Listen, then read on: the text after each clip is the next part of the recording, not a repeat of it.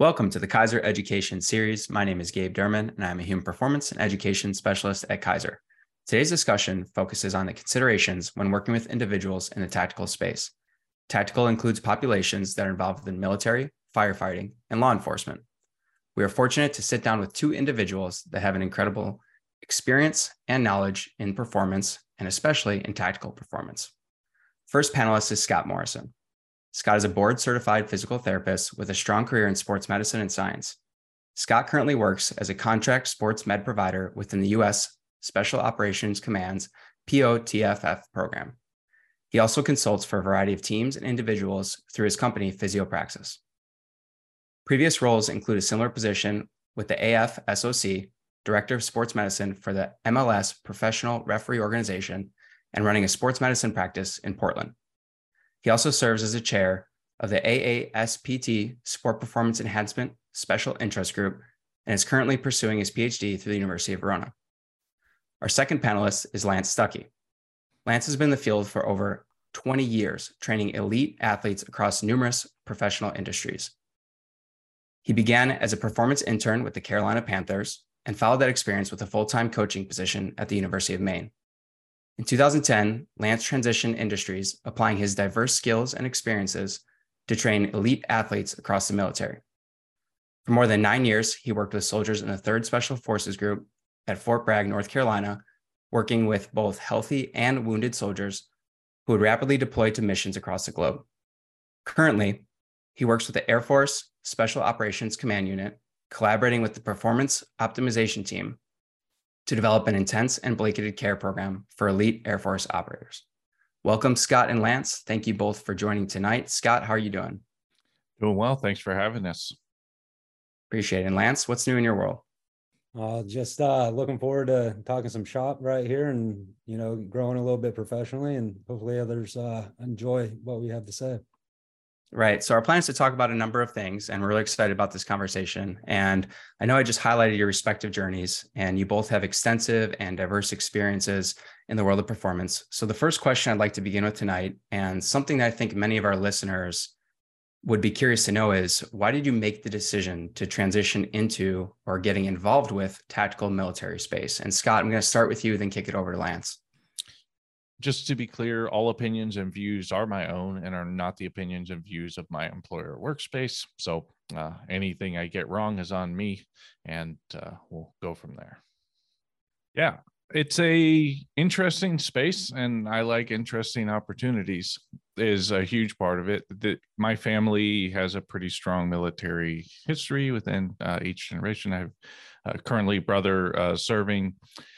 But for me, I've often joked that I'm the least sports interested sports person, because I care a lot less about the game itself and a lot more about the physiology and performance behind it. So the decision-making processes that let us achieve performance, which is somewhat highlighted by different domains and careers. The military has been an interesting place because of the uniqueness of the demands. And right around the time where I was thinking of, where am I looking to go next? There's a few good opportunities, and ended up choosing to go into the Air Force, mostly because, one, it was an interesting domain, but two, I was very impressed by the lieutenant colonel who had stood up that element, and I wanted to spend some time working with her to see her leadership style, and I thought it would be beneficial. So multi-dimensional, but largely just interest in something new. Right. So a little bit of family history, and then also this uniqueness of demands. And we're going to talk a little bit about that, but do you want to just provide a little bit of information on what you mean when you say this uniqueness of demands? Yeah, I think we talked a little bit about this previously in our private conversation, and I think we'll go into it more later. But the big element for me is the right and left tails of potential outcomes are much fatter in the military than they are in just about any other domain, largely because there is no oversight, right? Every sport has a board that decides things. If you do a rule change, there's a whole process for it. So it's not that there aren't plenty of uncertainties within the demands of sport, but it's different when the goal of sport is a fair playing field, let the best man win. And military is, fairness is not really necessarily what we're looking for in a firefighter department. You're not going in. The goal is not fairness. The goal is to execute incredibly well and be as dominant as you can be within that. So I think those demands, as well as the wins and losses being much, much higher stakes, lead to a little bit different.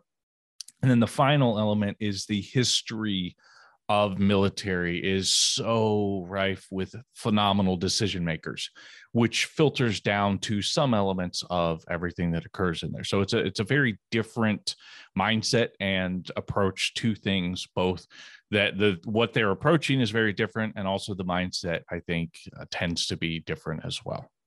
Awesome. Thank you for providing a little bit more color on that, and definitely excited to hear a little bit more. And Lance, over to you. So what do you think? Can you tell us a little bit about your decision to transition? I know you had some experience, at least with NFL early on, and then University of Maine, and then now at least a long career with the tactical population. Tell us a little bit about that transition, or how you kind of got involved, or why you've enjoyed being involved in this space. So all the opinions on the talk today are based on my own personal beliefs and not based on the Air Force. So again, if anything is misunderstood, it is on me, not on the Air Force. Really, I don't have much family history in the military. It was all brand new to me, transitioning from athletics into the tactical population. Really, I believe it was a lot of good luck. I was at the right place at the right time.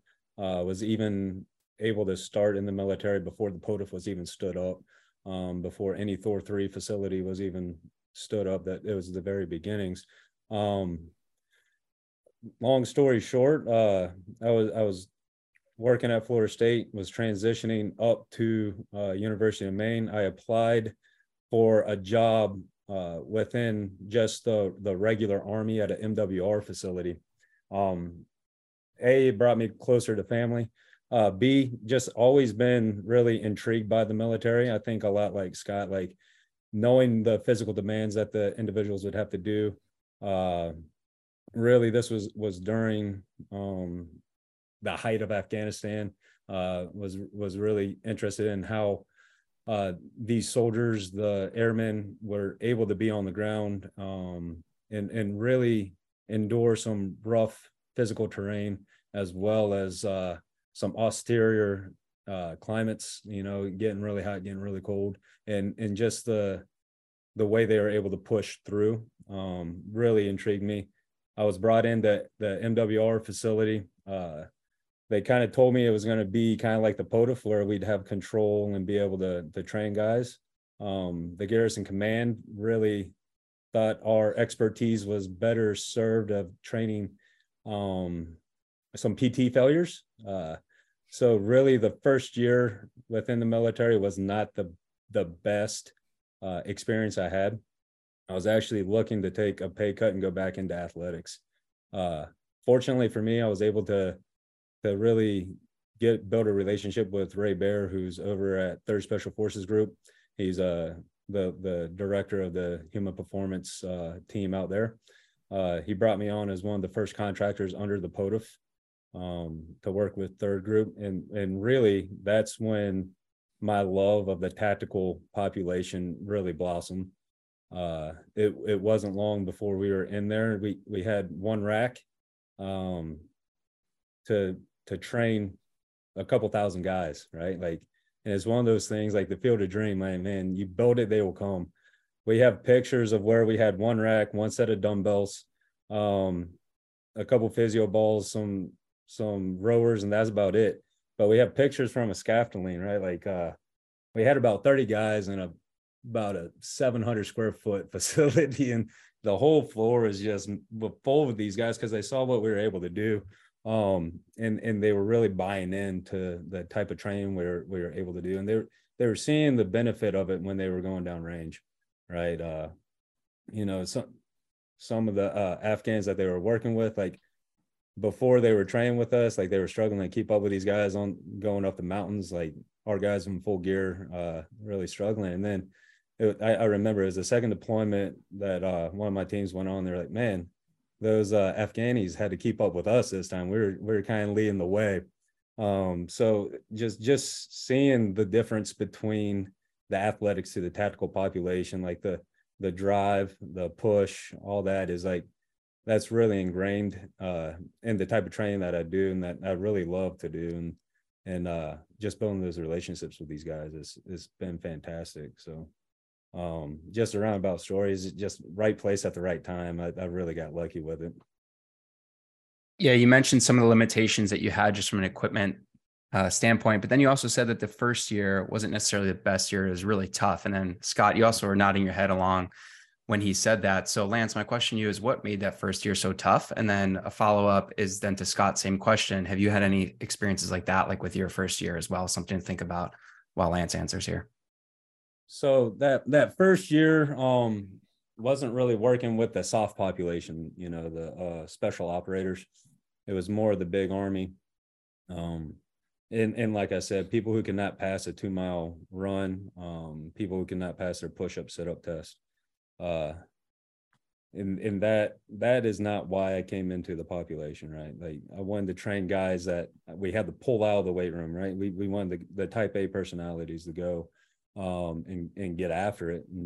And really, there was a lot of soul searching then, and just being at the right place, like getting to know Ray, getting to know Jason Pompili was another one of my coworkers. And we really built a team and that culture over. And if anyone has ever worked with the soft population, they know the type of personality I'm working with. Everyone that is looking for the edge, similar to what Scott said, like, does it have to be on a fair playing field? No, they're looking for the tactical edge to have that advantage over the enemy, over the people that they're going out. To put it bluntly, the people that they're hunting down to take out, that do bad things to good people. So we want to do bad things to bad people, right? And they're looking for that edge, and that has really revitalized. I mean, I've been in it for 14 plus years now, 15 years, and in the soft population, and just seeing that uniqueness in that drive to get better each and every day, and the drive that train like your brother's life depends on it, because it really does, and they take that to heart. Yeah. Well, so thank you for that. To answer your question, no, personally, not really, because I've been fortunate in places I've located, but the awareness of what happens there, you have to remember, this is a huge organization, and you are dealing with everybody within that organization potentially. So there's a lot of diversity in the role. And to Lance's point, a lot of times you come in thinking you're working with one population, and then you get shuttled off to potentially another. And then there's all the logistical nightmares that tend to happen and come. And there's just a lot of growth stuff. So I think Lance would probably attribute some of the similarities at that point to some of the newer initiatives that have been rolling out over the last few years of good ideas that maybe aren't always timing of the resources and the idea and the individuals isn't always on time. So you get some of these barriers and things like that. But the other biggest thing is, even in some of the special operation group, there's a mindset or a belief of this is what it's going to be like. And there seems to be a pretty hard shift after a little bit, especially in more specific domains of, oh, okay, this isn't collegiate level strength and conditioning. I have to train tactical individuals. It's not my football program copied over with a different header. It's a very different sport. And so I think that's where, and I'd be interested on your thoughts on this, Lance, but that's been the most interesting thing to me, is because to hire in, you have to have a good background. That means that you're coming in with a lot more beliefs, which means that it's a little bit harder sometimes to pivot and, you're not dealing with the same thing anymore. The demands are different, and the demands over time, again, in your career, you can see as places change, as demands change, how much does the aerobic system play into things versus where it used to, right? So that to me is sometimes the struggle as well, is trying to apply you come in beautifully equipped to deal with a problem that is not in front of you. And unless you can observe where you are and reorient yourself to that, I think that's where a lot of times I've also seen some issues. But I'm interested in your thoughts, Lance, on that. Yeah, I mean, I'll totally agree with that. That's another beautiful thing about the tactical population, right? No 2 days are the exact same. Tomorrow is going to be totally different at my work than it was today. Whatever's happening in the world is going to dictate what we do too as well, right? Like we're always looking for that. And even a step further, we have to go augment the other branches of the military, right? Like, so we're helping out on the Army side, we're helping out on the Navy side, we're doing that. So how am I going to train a guy that's going to go out with the Navy and doing a mission set as opposed to a guy with the Army doing a mission set? Two different type of mission sets, two different type of demands. So really getting the knowledge of what everyone else is doing is really important. How can we complement that? And I think another thing that, and I'm sure it's the same way with you too, Scott, like in athletics, the team is pretty much forced to train with you. Mm-hmm. And the quota, you have to sell your program each and every day. You have to go in there and prove your worth each and every day. And guess what? If you can't do it, the guys aren't going to come train with you. If they don't see the benefit of training with you, they don't have to do it. They have the luxury of having the big boy rules, and they can go train whatever they want. So each day you're a salesman in your own belief system, right? Like, and I think that being able to pivot and give the guys what they want and also taking what you want in that program, like putting it together, there's not much of a science that you can do with it. I think that's more the art and the practical application that you can do with it. Yeah. I mean, that's the biggest thing, is all of your systems and strategies that are based around having a number of people who show up at a certain time in front of you breaks down. And complete different side thing, but the social media and podcasting is such a phenomenal area of information saturation. So you have to be aware of what is being said so that you can answer it, because people who are coming to you are asking you questions based off of them doing their best effort to figure out the best. Like Lance said, they're trying. This isn't somebody who's coming in just waiting for you to tell them. They are looking, and you have to know what you're talking about. So I agree. It's selling your system, but it's also actually knowing what you're saying. Like, you have to be very sound. You have to admit when the uncertainty is there, point it out. Don't try and sell something that isn't there, and just point out, you know what, we don't know these things. That is an interesting idea. I've heard it before. I don't use it. Here's why. Here's why I would potentially use it. Here's why I currently don't. So for me, that's a huge part of the whole thing of getting the buy-in, is you got to have a conversation.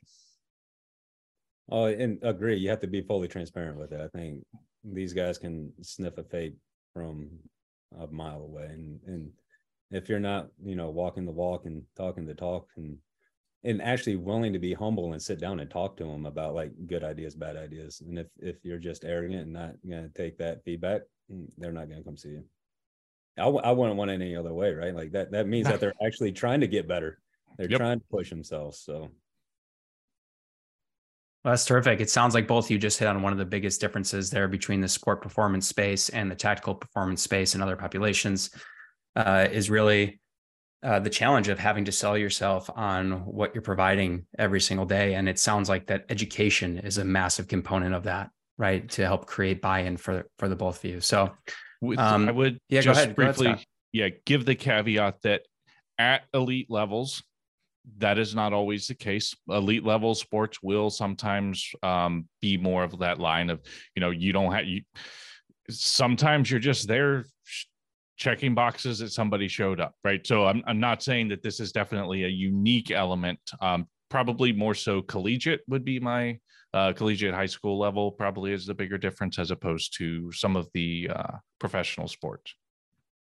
Right. Absolutely. Thank you for that clarification. So, Scott, you mentioned that we have these uncertainties, right? And this with this tactical population with the left and right tails when working with them. And Lance, you mentioned that no 2 days are really the same, and each day could potentially bring a different challenge. So, understanding that the tactical population operates in a very chaotic, often unpredictable environment and schedule, I think we see phrases pop up like creating robustness.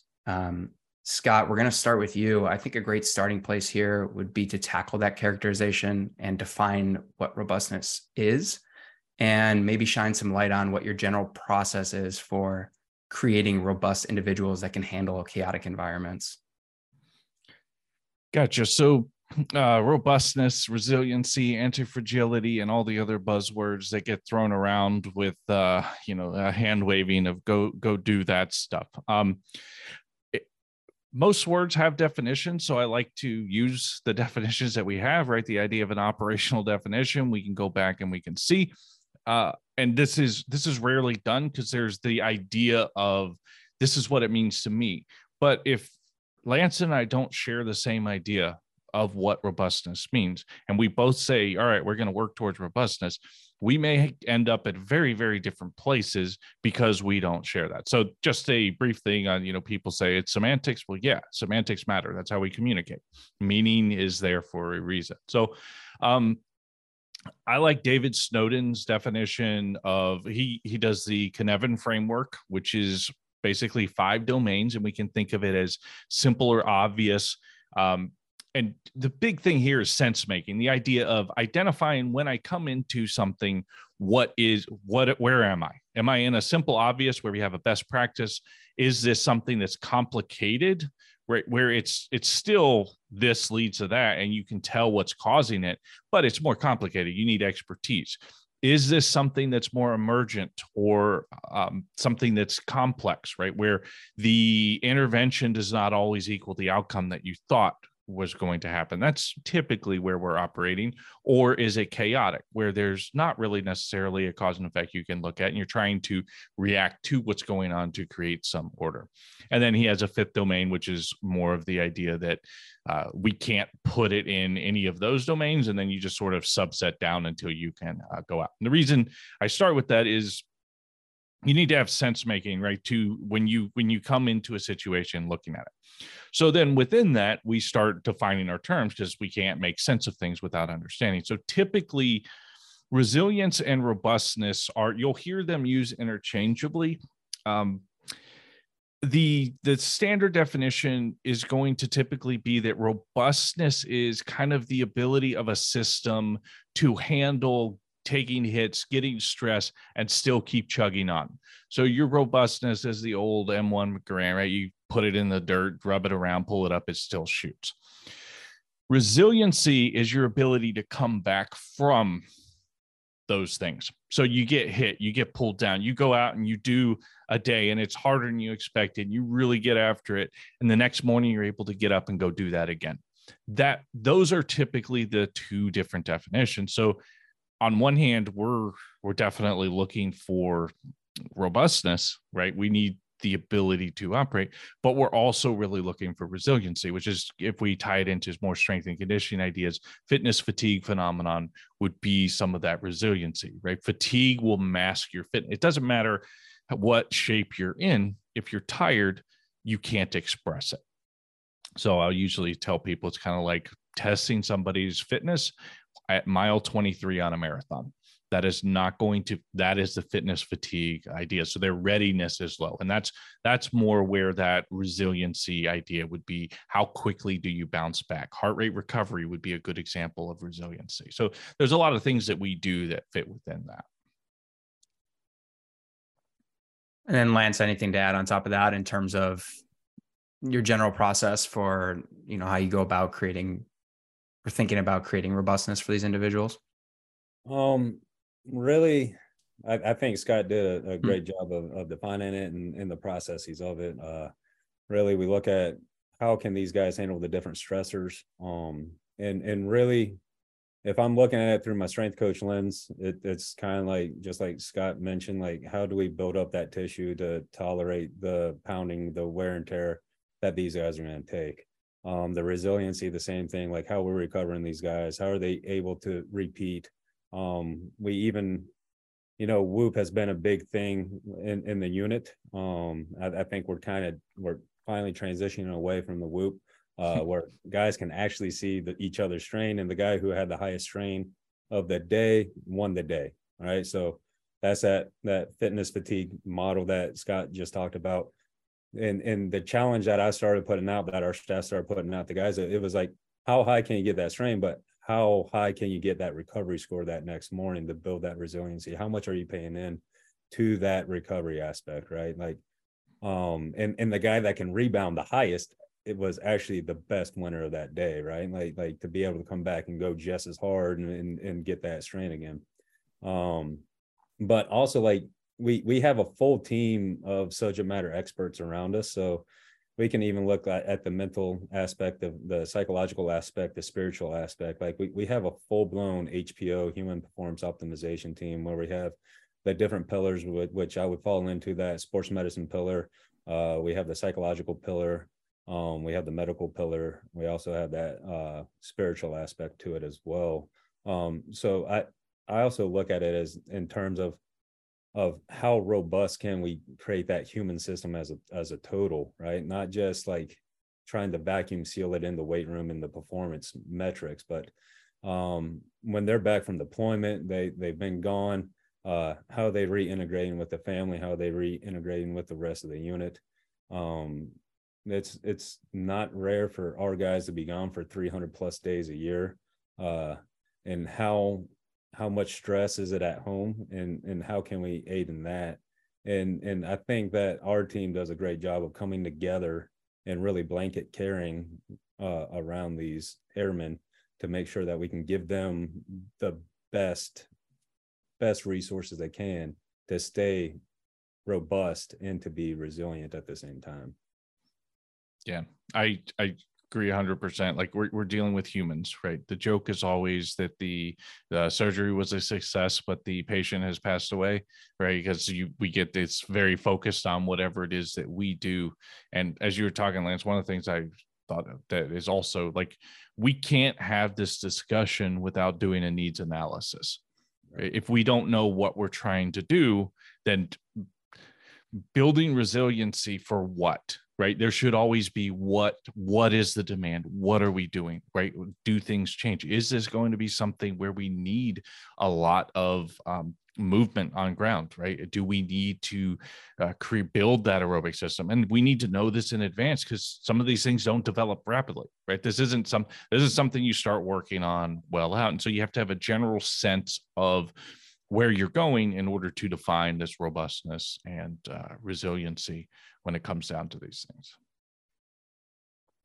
Right. And Scott, thank you for that delineation between resiliency and robustness. And Lance, your commentary as well. I'm actually pretty excited to learn a little bit later about some of that psychological aspect and how all that is intertwined with your role. And we can definitely talk about that. So Scott, you already started talking about a little bit here with the needs analysis, but let's turn our attention to like the beginning of the training process and identifying for these individuals. Okay, we know they need to be robust. We know they need to be able to take a hit and keep going. So when we think about that and trying to assess where an individual is at when they first get to you, how do we find out? And what's your process like for figuring out, okay, how actually robust is this person right now for what they need to do?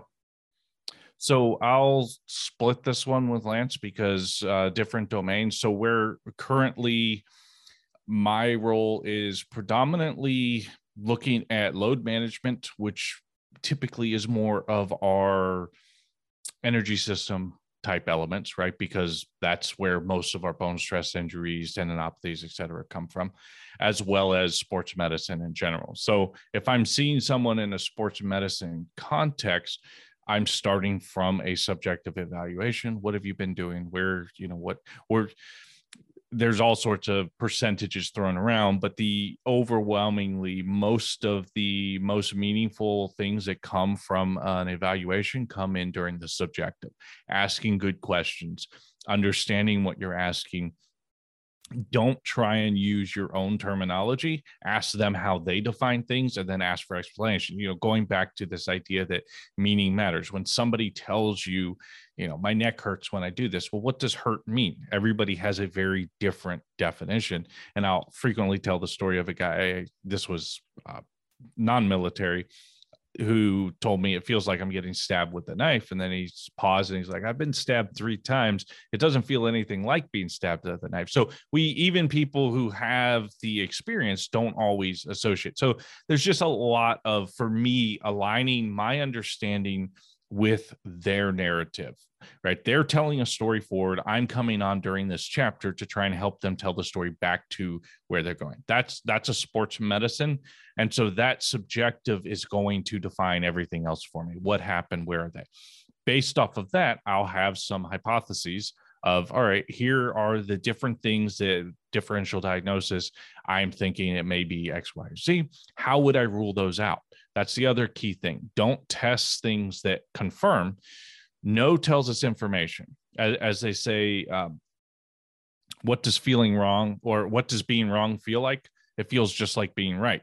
It's finding out that you're wrong that's a problem. And that is what gives us information to make a decision. So that's a big part from a sports med side. From a performance side, I'm looking at, what are the systems? So I use a variety of things. I've been using NIRS a little bit more, typically the Moxy. I do lactate testing. I'll do aerobic and anaerobic typically within those. And then we're going to also look a lot at programming from outside of a energy system perspective, but from a bone perspective. What can bone tolerate? There are rules to training from bone. There are rules to training for tendon. And just looking at how do we create a program.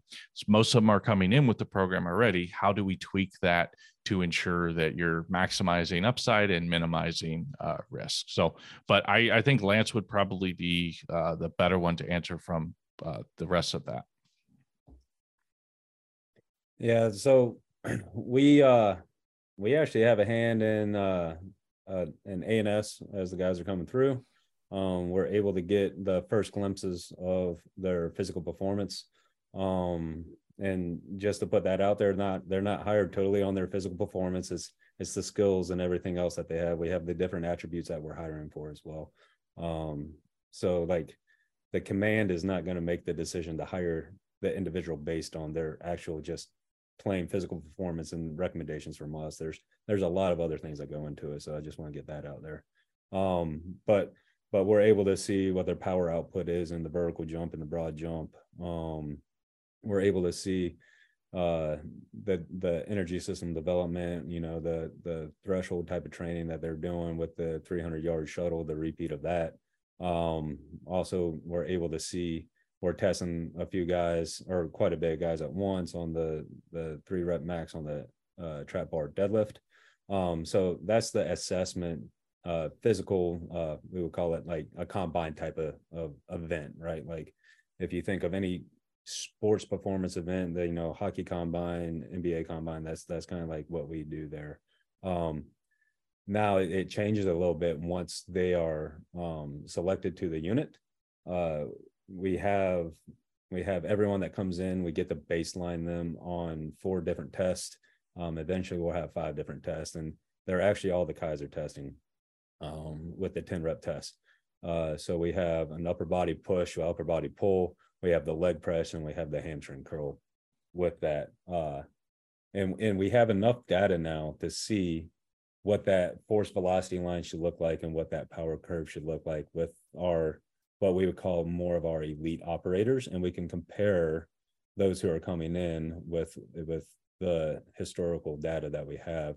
Another nice thing that we can derive from that is the asymmetries between the left and right side. So we really try to stick to programming. If a guy's above that 10% asymmetry, we try to do some more unilateral strength training, and it also it'll be dictated on where they fall within that asymmetry. Do they fall on that velocity line? Is that where the asymmetry shows, or is it on that max strength line? Is that where that asymmetry shows? So that's really what's going to dictate the type of programming that we do with the individual. And you know, we can base that on the Kaiser testing that we're doing, and then we can also transfer that out into the weight room with that velocity based type of training that we're doing with them as well. So really those are our 4 baseline attempts, our baseline test, and then we build in that energy system development, similar to what Scott was talking about. We use the Morpheus app on, everyone has their cell phone in the weight room. We throw on the heart rate monitor. They do their HRV recovery test in the morning, and they know where they're at.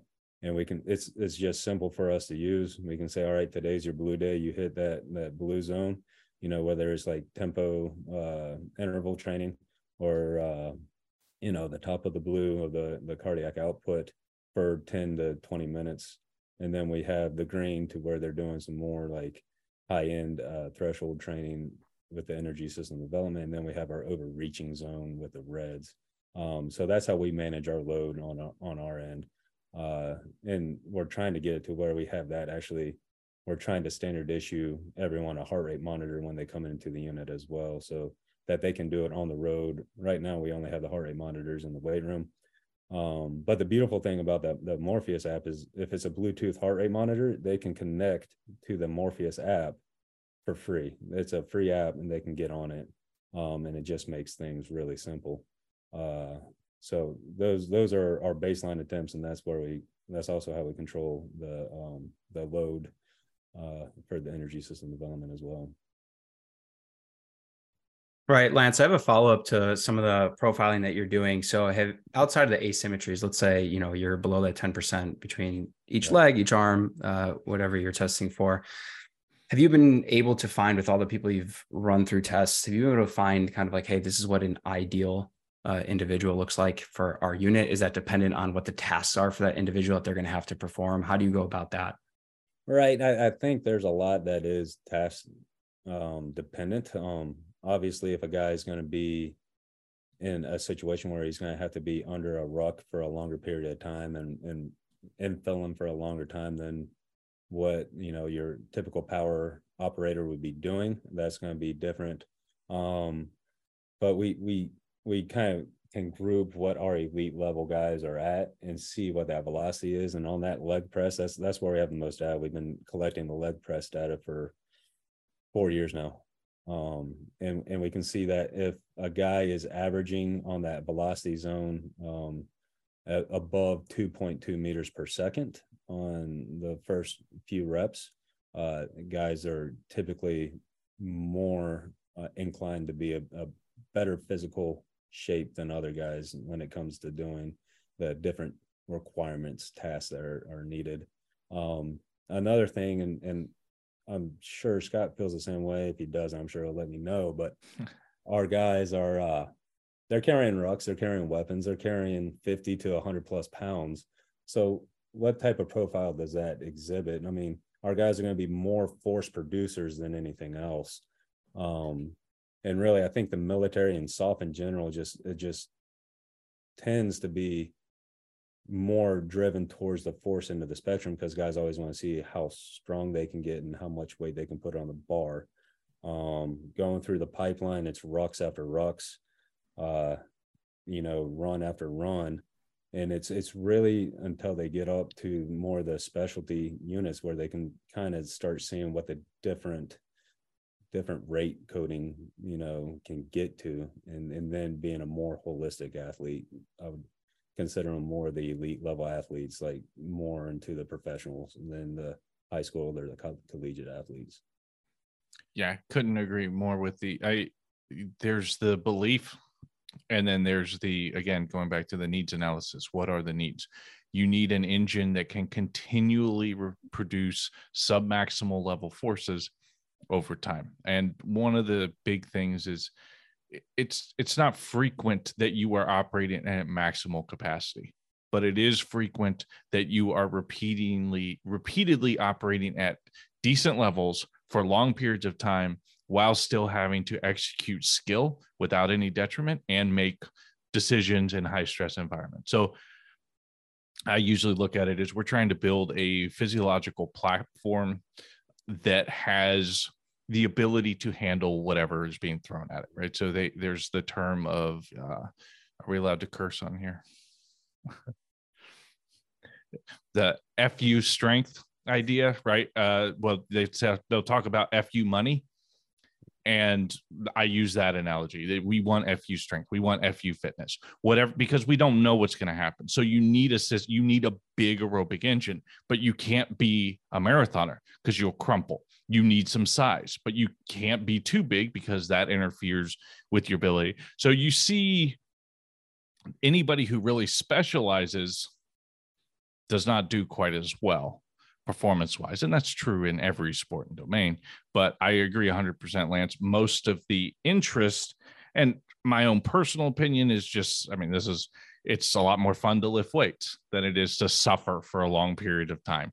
But suffering for long periods under load is probably one of the most important things that is, and this isn't specific to any particular element of today's, like we have records of the Assyrians doing this, right? We know that I think it was the Assyrians were the first ones to experiment with changing weights of shields to see if marching it would make differences, right? We have records of people who got rid of mules because they'd save money politically, and then their armies were unable to achieve distances that they had intended and ended up losing wars over it.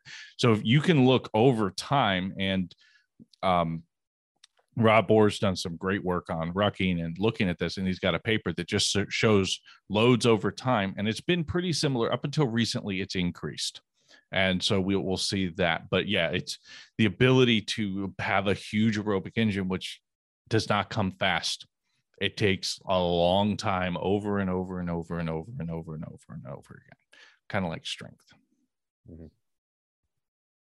Yeah, awesome. And Lance, are you finding that some of the objective testing that you mentioned assists with some of that education and buy-in that you were both talking about earlier? I know you said sometimes you can go 200, 300 days before even seeing somebody again. So I imagine getting them to not only just do, but understand why they are doing is a really important thing. Oh yeah, wholeheartedly. I think that it just aids in that education piece that we talked about earlier. If you're not educating the guys on the why, the intent, the purpose behind the program, and to see that it's actually written specifically for their needs, I think if you can't do that, they're not going to buy into it. And the simplicity of how we can come over to the computer screen and you have that power parabola and you have that force velocity line, and you can say, hey, look, here, we're going to break into the thirds. Here's your velocity side. Here's your power side. Here's your force, your max strength side. And where does all your reps fall in line with in terms of velocity? Most of the time, the guys are on that furthest to the right of that strength aspect, which is required, right? Like, I mean, just, and Scott spoke on that too. We have to have those force producers to be able to do it. And really, to me, if they're here for an extended period of time for more than, one or two phases, like the low hanging fruit on that is like, they're all super strong. They don't have to be strong. Like, how strong is strong enough, right? If I have a guy deadlifting 600 pounds, I don't think he's going to have to do that out in the field ever. Hopefully he doesn't have to, right? But how efficient are we at contracting that muscle contraction? And then the low hanging fruit to me is that going way on the other end of the spectrum and trying to more neurologically with that velocity based type deal, like with that starting strength, with that sub 40% of that 1 RM. And really, until guys see where they are, like they think that, perfect example, I tested one of the new guys last week, and he thought he was going to be a velocity guy through and through because he did plyos all the time when he was 16, right? That was years ago, right? Like, and he got up to a 33-inch vertical, which is a respectable vertical, right? Like, I would love to have that. But when we got into the testing on the leg press, he saw that we had, 6 reps in that power, which, that checks, right? And then he had another 4 reps in that max strength, where he had none in that first third of that graph. And his eyes was just like, oh my gosh, I can't, well, I guess that's right. Like I can't argue the numbers on it. So really he was like, I'm willing to do whatever it takes to be more evenly dispersed through that. So that was, just I think it was last Friday that I was able to show this guy brand new to the unit. He's like, yeah, and that already builds that trust, that already builds that buy-in into that program to say, all right, get me to that next level. Yeah, and appreciate that, Scott. I really like what you said too, and this kind of ties into that buy-in. In my opinion, was that the idea of asking these good questions from the start and this subjective questioning that you're doing, and then also asking them to define things. Okay, what does hurt really mean to you? Help them. You said help them tell the story back to themselves. And I think that could really help with that buy-in part, because it's really them feeling they're a part of that process. It's not you just coming in saying, hey, we're going to do X, Y, and Z, but it's like, hey, I hear you. You're speaking to me. And based on this information, if I understand you correctly, what you're saying, from the information that they lead with and the storytelling that they do, okay, now, and based on what I know that they're going to have to be able to do, now is kind of how I pick my assessments and find out what is actually right for this individual. Is that correct? Yeah. Within the framework of that, yes, our job is to allow them. They are the experts on themselves. I'm not an expert on the person who comes in. I'm not an expert on what they do. They are the subject matter experts on what they do. I'm an expert in what I do. And what we're trying to do is have a collaborative decision to identify the things that are the most meaningful for them. The only thing that I would add is the assessment. When we assess things, a lot of times assessments are dictated by, what the last Con Ed course we went to or the equipment that we have available. And a lot of times we just keep trying to ask the question that's easy to ask instead of the one that's meaningful, with the rebuttal that, well, at least it gives us something.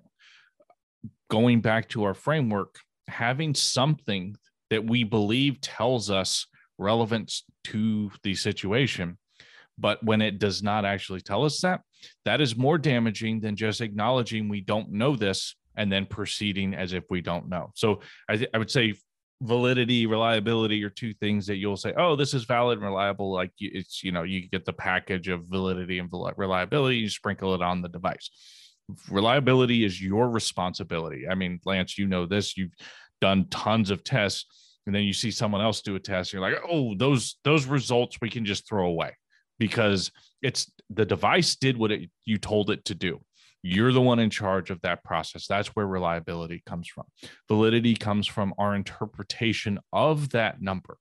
And we can reliably, or we can interpret it in a valid manner, and we can also interpret it in an invalid manner. So under the test with the test, that number that we get, we have to know what that means and what it's telling us. So yes, we have to identify. So the tests that we decide for that individual are pulled from the test that we understand that we can get reliable, consistent efforts. And then validity really comes down to that decision-making of what test I'm going to use. That is the validation. That's the process of using tests in a valid manner, because I know what they're trying to do. I know what this is measuring, and I understand how that anchors on to the other. And so then I can make a decision based off of that. Otherwise, you get people doing, we won't name the movement screens, but various options have been thrown around, which is, it doesn't matter. Oh, it only takes X number of minutes. Yeah, but if you're working with a group of people, that's a lot of time. And I need that data to be meaningful, not ritual. Yeah, I love that. Thank you, Scott. A lot of great little nuggets in there, and I appreciate that. So ultimately the data that you collect from these assessments, are pieces of information that have to be inputted into a system to help guide decision-making. Scott, I know you have quite an interest on data-informed decision-making. I know this is an area that you really like. Can you speak on the importance of having frameworks? I know you just mentioned framework a second ago. The importance of having frameworks and models. Yeah, so I really like John Boyd a lot. He's a Air Force pilot, become engineer, and has a number of different theories, but the OODA loop is one that he developed, which is become doctrine in a lot of branches, as well as you'll see business and a lot of other places take it. So there's a lot of decision-making loops, but it's the idea: observe, orient, decide, act, right? You have to observe in order to orient yourself. So those are the first two steps, and they're the most important. If we think of it in a sport context, think of Newell's model of perception action coupling. You have to move in order to perceive, you have to perceive in order to move. So OODA loop is the idea: we're observing and we're orienting. If we don't have a model, what are we orienting to? We don't have any idea where we are in this space. So when we think of the idea of sense making, which I really like that term because it's what we're doing, information is only valuable if we're able to make sense of it, right? And there's multiple layers to how we make sense. But a good example would be somebody's coming in and they're presenting with a issue. And I'll typically use so one of my frameworks is the idea of tolerance versus capacity. Is this a tolerance issue? Is this a capacity issue? And we can think, if we make it into quadrants, the upper right quadrant is going to be high tolerance, high capacity. This is a person cleared to train, you can get after it. Bottom left quadrant is low tolerance, low capacity. This is the person where we see a brace, a splint, some sort of protective mechanism. They can't tolerate much, and that little bit that they can tolerate is enough to injure them, right? And then we have the top left and the bottom right quadrants, which are kind of the two outliers. One of them is going to be high tolerance. So if we have tolerance on the y-axis, high tolerance is going to be somebody who they can keep going, right? And this is a lot of our guys.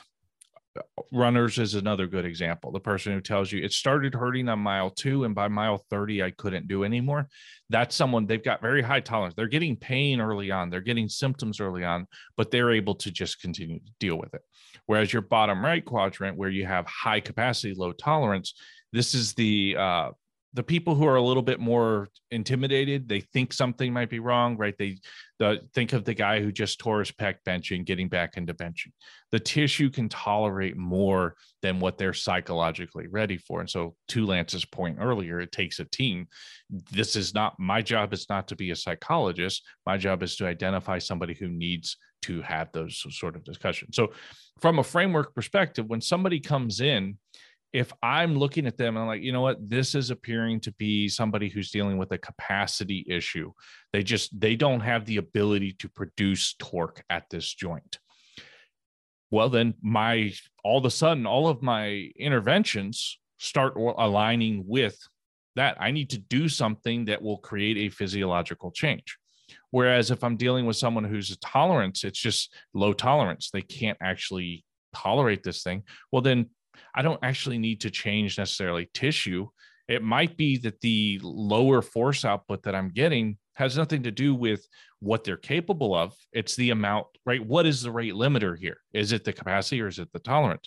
So someone with, let's say, patellofemoral pain, where it hurts to kick out, I have no idea what their neuromuscular knee extension mechanism is capable of. I only know how much they can produce for me, which is, I'll use the analogy of your cash in your pocket versus your savings bonds. How quickly can you exit, right? I don't care how much strength you have tucked away behind your tolerance. I need you to be able to. So I raise tolerance, but tolerance training is different than capacity training a lot of times. So that's where, if just an example of, once we've aligned with our model, our decision-making flows from it, right? And so one of the things that Boyd says that I also really like is you need multiple models, because no model is complete. So you should be orienting this piece of data as it comes in to multiple models. All right, this is someone who's low tolerance, and they're also somebody who's in the detrain phase because they've been dealing with this low tolerance for a long time. They thought taking off 2 months would be a good idea.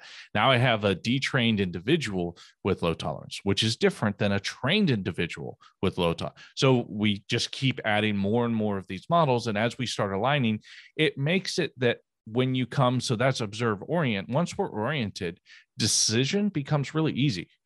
What do you like to do? All right, here's the 3 things that you like to do that fit within what we need to do. Let's try this one. And then you do it and you observe, did that make a change? If so, great, we keep going. But if your orientation and observation are done well, decision and action can become much more click work. Got to cool off that mic, Scott. Yeah. That was awesome. I appreciate that. I think one of the things you also talked in our previous conversation about was just making sure that those frameworks and systems are agile enough to handle unforeseen changes, right? So can you speak on that a little bit about how you create agility with your frameworks? So the framework is not necessarily agile. The process is one that responds to perturbation. So what I was just if you're observing, orienting, deciding, acting, if you have those KPIs, those key performance indicators that will monitor what's going on. So Lance, you were talking about the Whoop band, right? That is a system that you're not the one going out and making the decision. The process tings on your KPI. You've decided this is a anchor. This is a, we can think of it like an attractor well, the place where everything sort of falls down to, that center place. That's the thing that everything else organizes around.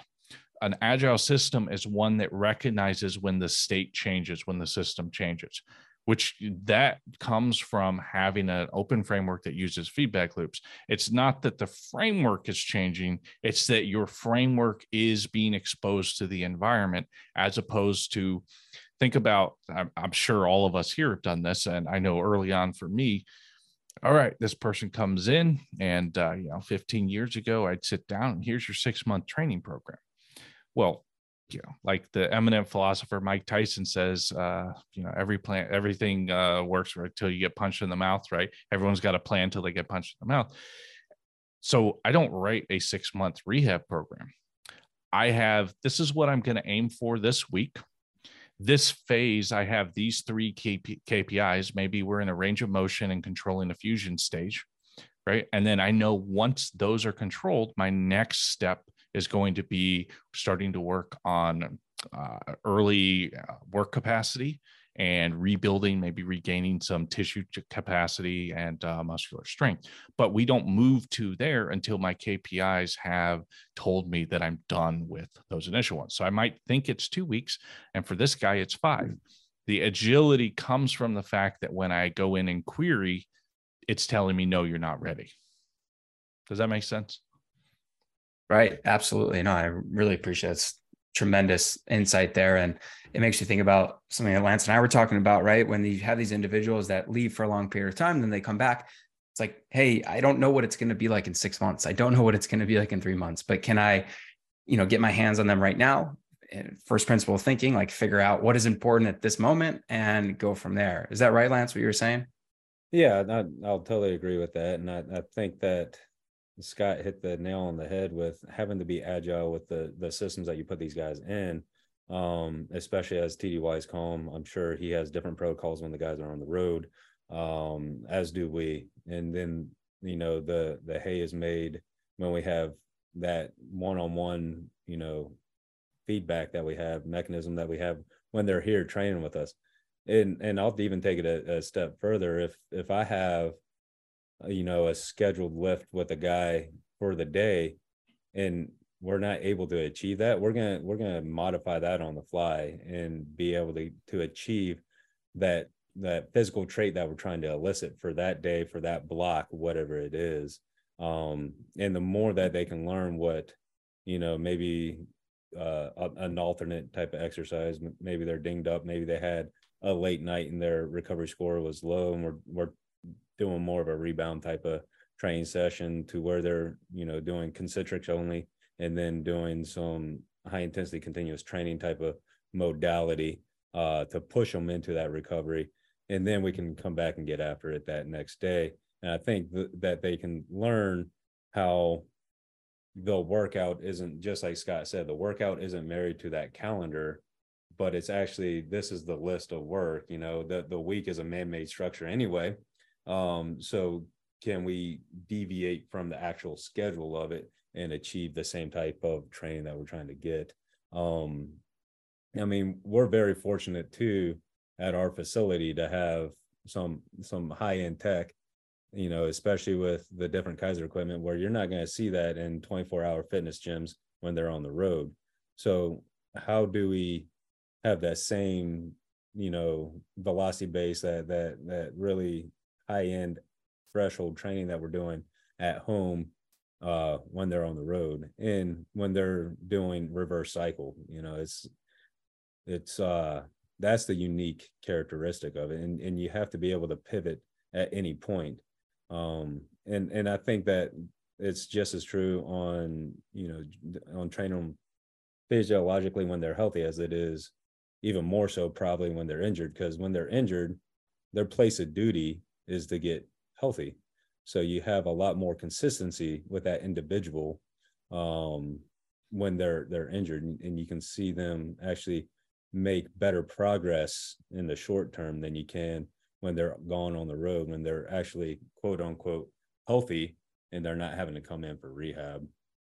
So I think that is another unique challenge, and that every practitioner has to be comfortable doing when they're not under their purview, to be able to elicit that change. That we still have that same framework. We're working from where we want them to get, but we have to train them in the now, and how do we get them to where we want to get them, right? And that's still constant communication when they're downrange, when they're TDY, when they're wherever they are, and be able to solve that riddle together. And it's really a teamwork on that aspect. Absolutely. Excellent. And Scott, I just want to go back to you for a second there with the observe, orient, decide, and act. I want to make sure if anyone listening wants to maybe find some more information on this. You said Boyd. What was the name there again? Yeah, John Boyd. But if you just look up the OODA loop, OODA, there's a Chet Williams, I believe his name is. I'm pretty sure it's Chet Williams. I know the first name's Chet. Was sort of one of Boyd's understudies. He's written a few books on it, but you can a great general biography about Boyd is just called Boyd. It's a very interesting look at his life. But as far as OODA goes, there's some great things out there. There's actually a paper called Ooh, Ooh, Ooh, Ooh, the Sound of a Broken OODA Loop, which is pretty good. Oh, thank you. Appreciate that. And when you were talking a little bit about stacking models or layering models on top of each other, that made me think about an earlier thing that Lance brought up, which was this human performance optimization team and the way that they do things. So I want to ask a little bit about the physiological components and maybe the other individuals that are involved and how that influence the decisions that you're making. So I'm going to start with you, Lance. We've seen an uptick in mental health support and resources across the world. How has that impacted the way you approach like prescription of training or your day-to-day conversations with individuals or your decision making? And I think, not to get too long-winded with it, but really like anything, it doesn't have to be just mental health, but anything from the psychological standpoint or mental health aspect. How has that kind of impacted your decision making, at least in your day-to-day conversations? Right. I think anyone in the environment will recognize the weight room as, the bar, right? Like people will come in and we'll be working out and we'll be hashing out problems. It won't be rare for us to hear the first, bad news that a guy's gotten, and he wants to talk about it, while he's squatting, while he's doing cleans. It just gets things off his chest.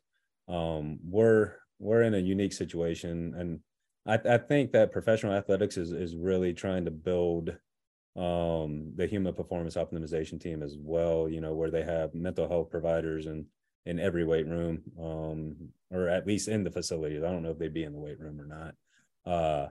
But we're fortunate enough to have a sports psych, cognitive performance enhancement specialist, as well as, social workers on our staff.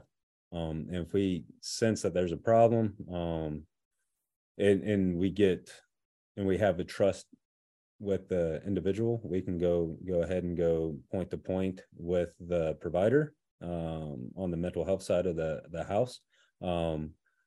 And then if we don't feel like we have that trust of the individual to kind of tell them to tell their side of the story to the mental health expert, we will nudge them to get help from the psych pillar themselves. In terms of changing up how I do things, I don't think it's really changed much, right? Like, I think at the end of the day, and Scott alluded to this earlier, that we're dealing with human beings, and we all have to build relationships, right?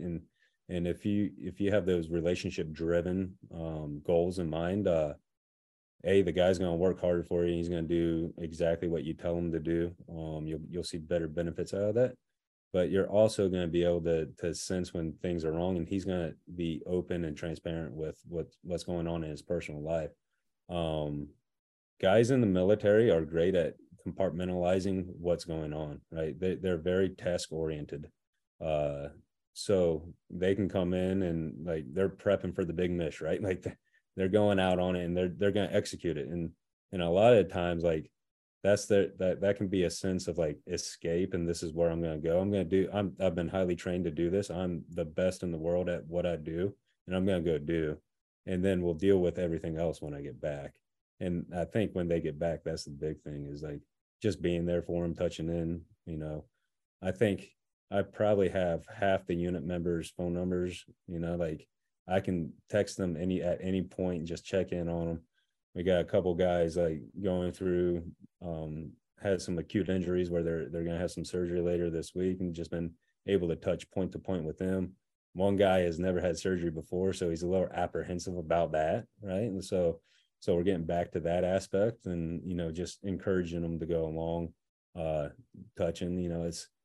And unfortunately, divorce is not uncommon within the military, especially given the strains of the workspace environment.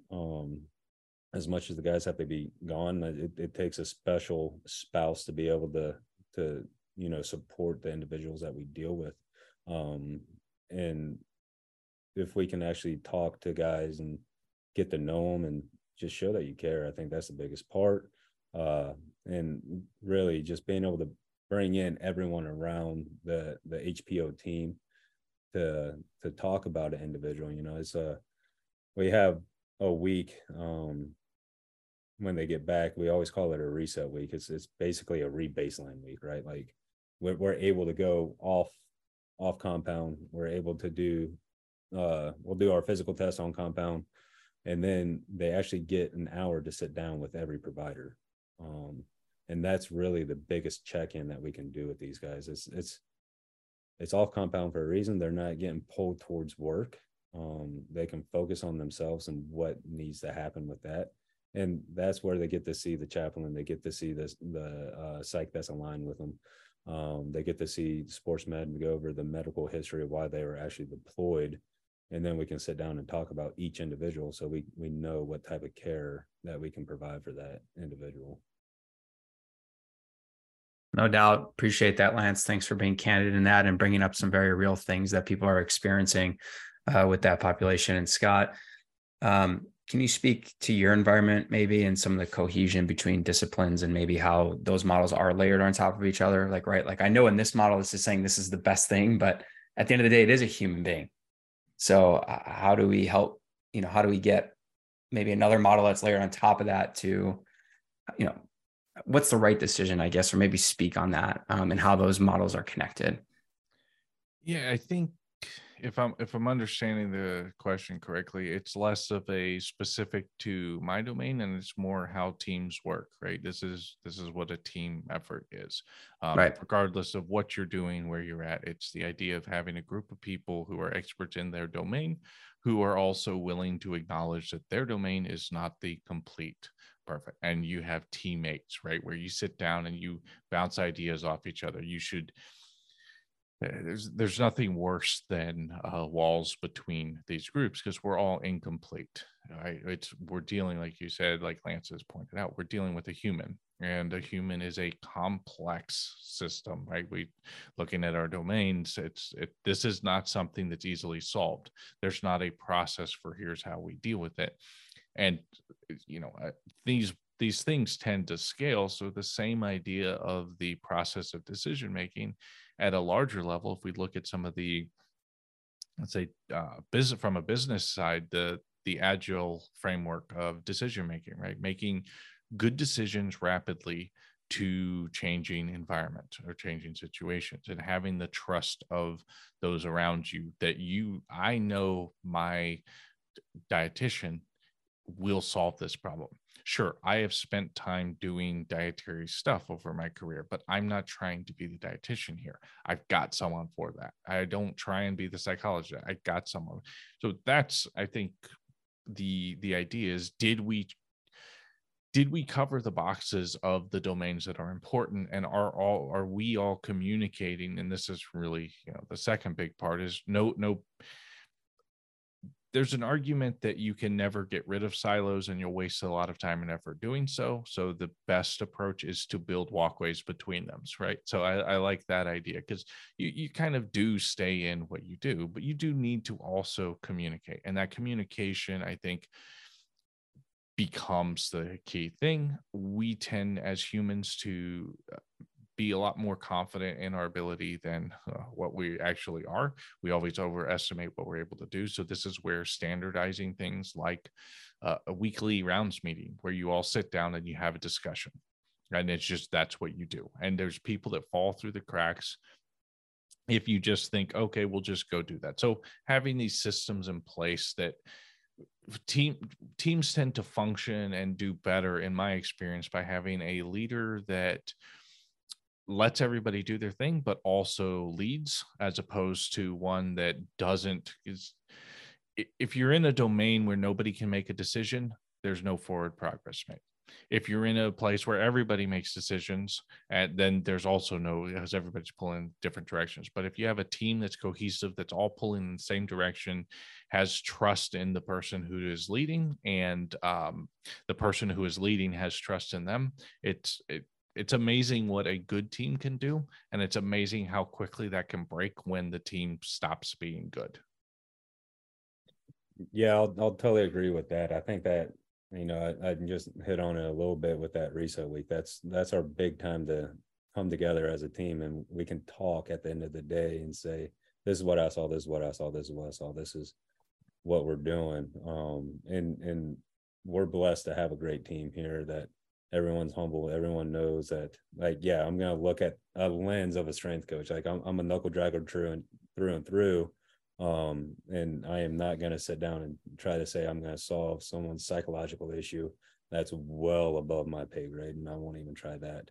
But I think at the end of the day, just like Scott said, I think it's that communication aspect. I think that's having each other's back. I think that's having an echo chamber of why we're doing things. This is what we're doing. This is why we're doing it. And I can think clearly, like, I share an office with a dietitian. I share an office with 3 physical therapists, 2 athletic trainers, and a sports med doc, right? Like, and two other strength and conditioning coaches. And I've grown professionally so much just by sitting and just listening and observing how they interact with each other, the questions that we have going on. And another beautiful thing that we do is every morning we have a morning stand up, and we talk about each individual that is getting seen for rehab. And then we have a crosstalk with the dietitian, the strength coaches, and the PTs, athletic trainers, about what we're doing. Is there a reason to bring the sports med doc in to see this guy? I think, I'll totally echo what Scott said. I think the sum is always larger than the parts when you have that good, humble, cohesive team. And unfortunately, I've seen it on the other end, where you're just banging your head against the wall. Like, what are we doing here, guys? Like, we have great subject matter experts, but we're not coming together and being able to provide the best service for these individuals. Yeah. Something Rob Panarello, who's now with the Panthers, but just an absolute legend in both PT and strength and conditioning. We were talking a little bit about teams, and I really liked his point of, I'm never looking to hire the best person. I'm looking to hire a great person who's best for this team. And that, I think, that nails it. We had 2 people on from the NBA, both directors of performance, in one of our earlier Kaiser Education series, and the talk was related to building organizing high performance teams. And a lot of the same, there's a lot of parallels between what you both just said and what they said. A big theme was discuss and decide, right? And Scott, you're talking a little about, and those two people were the people that are the leaders. They're tagged with making the actual decision. So for them, they're saying many voices behind closed doors. Everyone has an opinion, everyone from these different domains.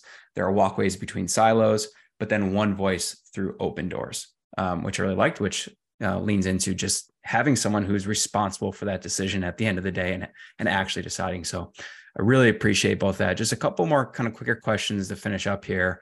I'm curious to know if there's anything about your experiences that you were not expecting, or said another way, anything about the opportunity that you're currently in that has surprised you or differed greatly from your expectations coming in. I'm going to begin with Scott and then go to Lance. I mean, I honestly probably not, but it's because I really try and go into places without expectation, with the mindset that I don't know this. I always think of Joe Dirt's the movie where he's standing there with the pipe spraying oil all over the place, and he's like, "I'm new, I don't know what to do." And like, if I come in with the mindset that I know how this is going to be, then I'm already starting off as a bad team member. And I'm already starting off with, sure, there may be things that I could step in and do day one without any, but since I think the team is more important than a one-off thing, that for me, the initial part is observation, taking in. So I can't think of oh, wow, this is surprising, outside of the fact that I went in expecting things to be different. I expected not to understand. I expected to need to spend time talking to each individual, get an understanding of them. I have my frameworks. I have my understanding of being a physical therapist. I'm a good physical therapist. I'm a decent strength coach. But that does not mean that I know the setting. And so I try and come in. I've got my tool bag, guys. What are we doing? How do we do this? What is it? And so I've found most of the time surprises come for me as a sign that, you know what, you made a mistake earlier on in thinking you would know what this is like. So I don't know if that's a cop-out answer, but yeah. I appreciate it. And how about for you, Lance? Anything that I guess I can kind of date it, right? Like, making the transition from athletics to my first position. I think I kind of elaborated on that at the beginning of the talk here. So I was just shocked that I was actually going to be training PT failures when I was used to training, stud football players, right? Like working with the NFL, working with Florida State, being able to do that. So that was eye-opening. But they really, like, a lot of those individuals really tried hard, and they were trying to do the best they could with the little amount of resources they had. And I was just one of those resources that they're trying to leverage to get these people in shape so they weren't getting chaptered out, so the Army could still have that robust manning that the Army is known for, right? So I understand I was part of that cog. Fast forward into the third group. Again, the POTUF it was even before the POTUF. We had a 700 square foot training room that was right next to the arms room. So guys were cleaning weapons as we were training in there. So that was kind of a shocker to me, the facilities, the lack thereof. All right, we're going to dump all this money into this program, but we're not going to give you a facility. Yeah, funny stories. Like, we were moving equipment around one of the first days I was there, and there was an accidental discharge when someone was cleaning the weapon inside. Needless to say, the first sergeant came out, started yelling, and I had no freaking clue what was going on. Like, I had never even thought I would hear a gunshot in a weight room, but there was an accidental discharge. So facilities would be one. I think the most pleasant surprise that I've had is, like, how close of friends I've made along the ways, both active duty and amongst the teams. How diverse the people are active duty amongst the teams.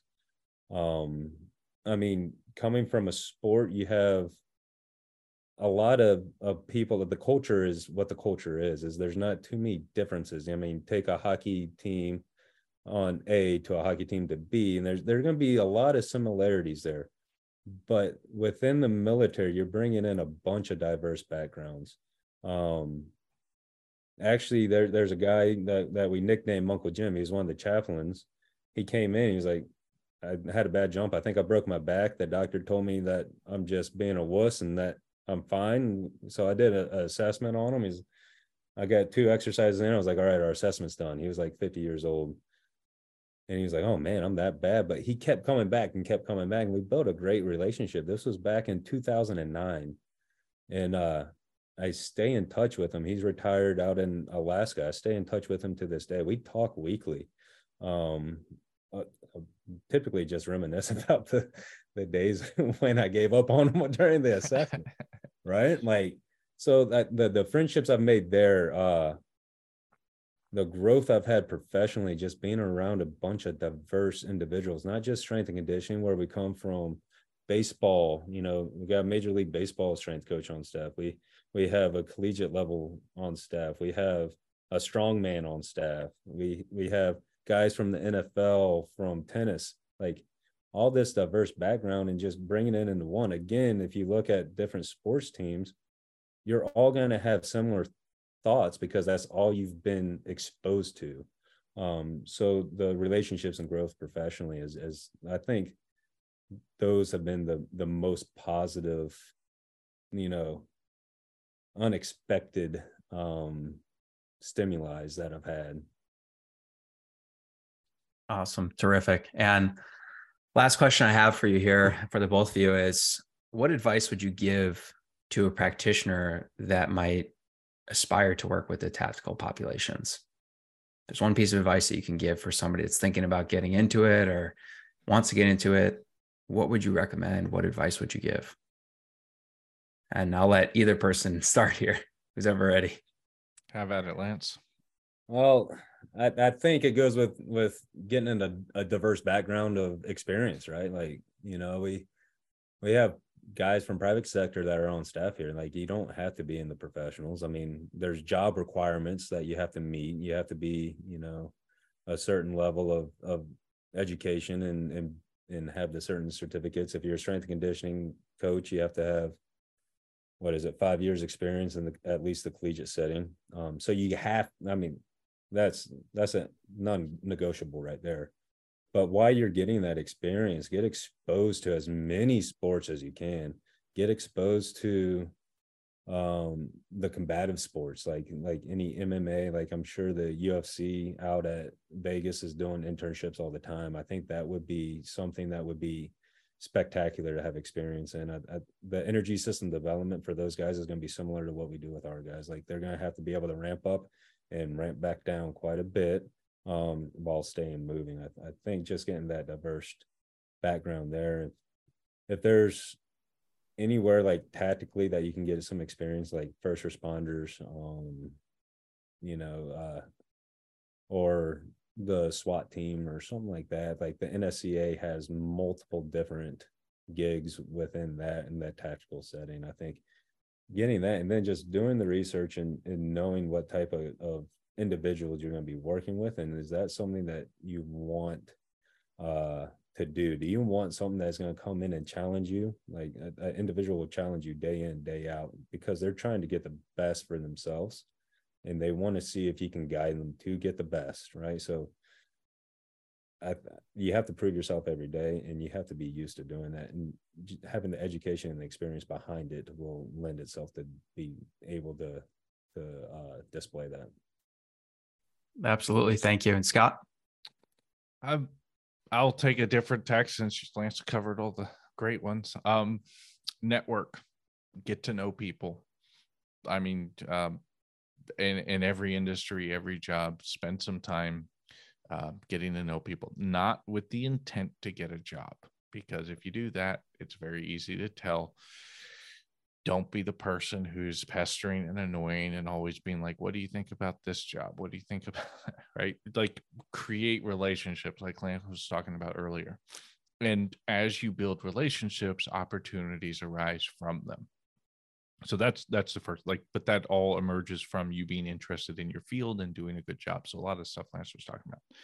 The second one is determine how much it matters to you, and then open up your door. Like, does moving to Alaska, does moving to Germany, are these things that you would be willing to do? If so, do so. If you're the person who's like, well, I really wanted to work in this setting, however, I'm only willing to work at the local place, well, it might not happen quite as well. So it's not that it's a right decision, it's not that it's a wrong decision, but you need to actually understand how meaningful it is to you and how much that matters. I moved across the country 3 times over the last 10 years because I found interesting roles that were more important to me than the hassle of a move. I'm not saying that's a good idea. I'm just saying, like, it's not the sort of thing that necessarily shows up. The law of large numbers, right? The bigger the numbers are, things that happen only rarely happen on a regular basis when you have a large enough. So those would be the biggest things. It's diversify,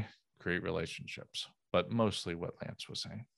Well, awesome. Appreciate you taking a different route there. Definitely beneficial for those listening, and thank you so much. So a really big thank you to the both of you, our 2 panelists, Scott Morrison and Lance Stuckey. To keep up to date with Scott, you can follow him on Instagram at physio_praxis, PRAXIS, and on Twitter at Scott Morrison. And I'm going to spell that the right way. Scott, correct me if I get it wrong, but that would be SCOTMORRSN for Twitter. All right. Thank you. And as I mentioned in the introduction, he also serves as a chair for the AASPT Sport Performance Enhancement SIG group. So please check that out as well.